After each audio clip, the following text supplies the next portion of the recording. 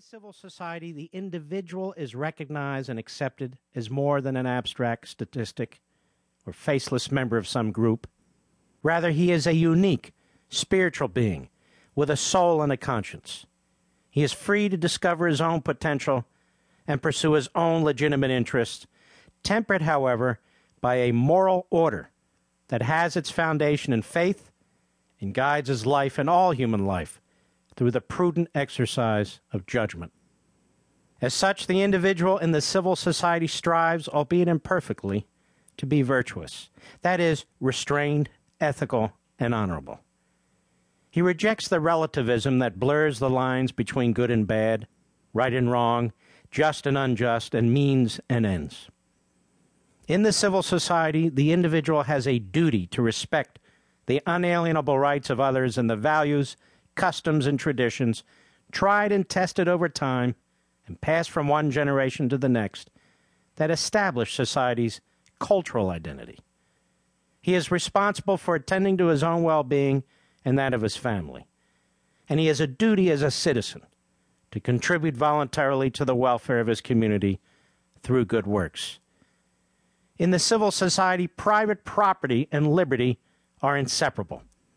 The individual's right to live freely and safely and pursue happiness includes the right to acquire and possess property, which represents the fruits of his own intellectual and or physical labor. As the individual's time on earth is finite, so too is his labor. The illegitimate denial or diminution of his private property enslaves him to another and denies him his liberty. In the civil society, a rule of law, which is just, known, and predictable, and applied equally, albeit imperfectly, provides the governing framework for and restraints on the polity, thereby nurturing the civil society and serving as a check against the arbitrary use and hence abuse of power. For the conservative, the civil society has as its highest purpose its preservation and improvement. The modern liberal believes in the supremacy of the state, thereby rejecting the principles of the Declaration and the order of the civil society in whole or in part. For the modern liberal, the individual's imperfection and personal pursuits impede the objective of a utopian state. In this, modern liberalism promotes what French historian Alexis de Tocqueville described as a soft tyranny, which becomes increasingly more oppressive, potentially leading to a hard tyranny, some form of totalitarianism. As the word liberal is, in its classical meaning, the opposite of authoritarian, it is more accurate, therefore, to characterize the modern liberal as a statist. The founders understood that the greatest threat to liberty is an all-powerful central government, where the few dictate to the many.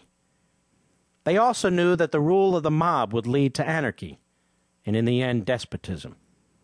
During the Revolutionary War, the states more or less followed the Articles of Confederation, in which most governing authority remained with the states. After the war, as the founders labored to establish a new nation, the defects with the Articles became increasingly apparent. The central government did not have the ability to fund itself. Moreover, states were issuing their own currency, conducting their own foreign policy, and raising their own armies.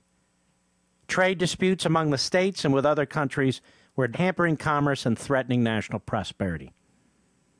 Eventually, the Articles were replaced with the Constitution, which granted the federal government enough authority to cultivate, promote, and secure the blessings of liberty to ourselves and our posterity, but not enough authority to destroy it all. James Madison, the most influential of the Constitution's authors, put it best when he wrote in Federalist 51, "But what is government itself but the greatest of all reflections on human nature? If men were angels, no government would be necessary. If angels were to govern men, neither external nor internal controls on the government would be necessary. In framing a government which is to be administered by men over men, the great difficulty lies in this. You must first enable the government to control the governed, and in the next place oblige it to control itself." Now, for much of American history, the balance between governmental authority and individual liberty was understood and accepted. Federal power